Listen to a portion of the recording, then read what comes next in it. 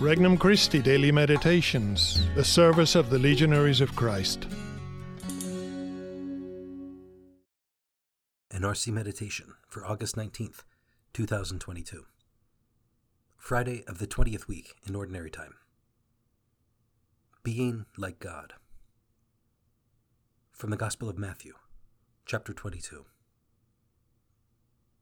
When the Pharisees heard that Jesus had silenced the Sadducees, they gathered together, and one of them, a scholar of the law, tested him by asking, "Teacher, which commandment in the law is the greatest?"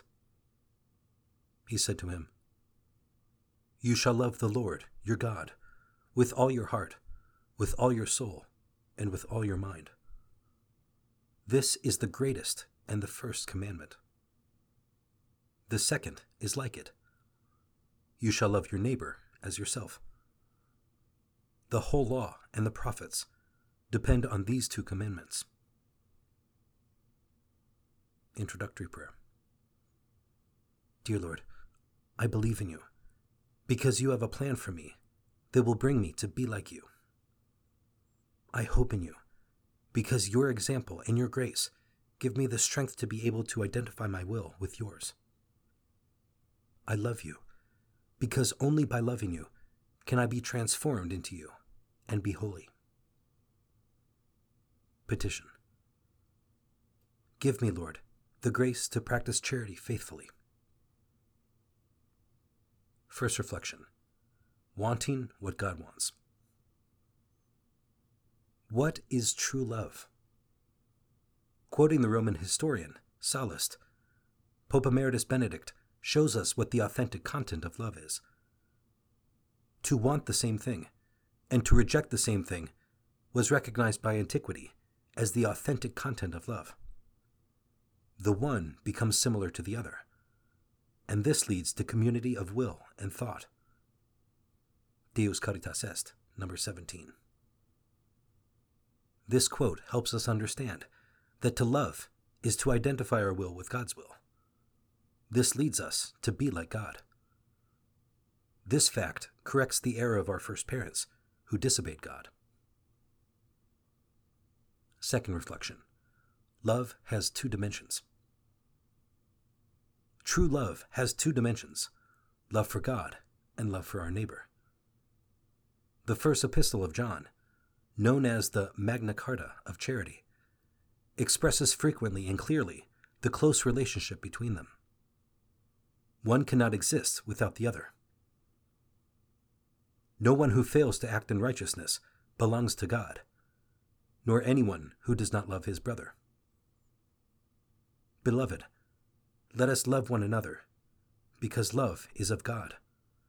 Everyone who loves is begotten by God and knows God.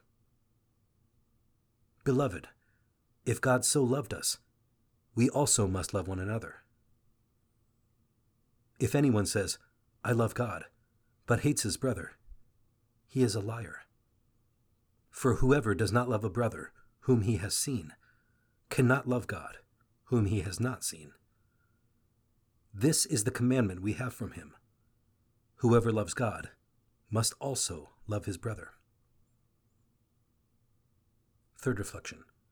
Loving others. Loving God requires loving others.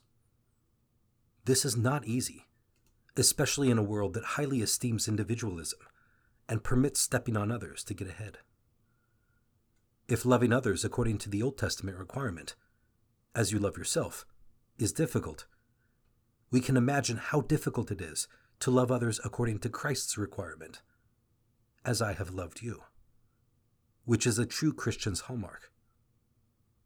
This is how all will know that you are my disciples, if you have love for one another.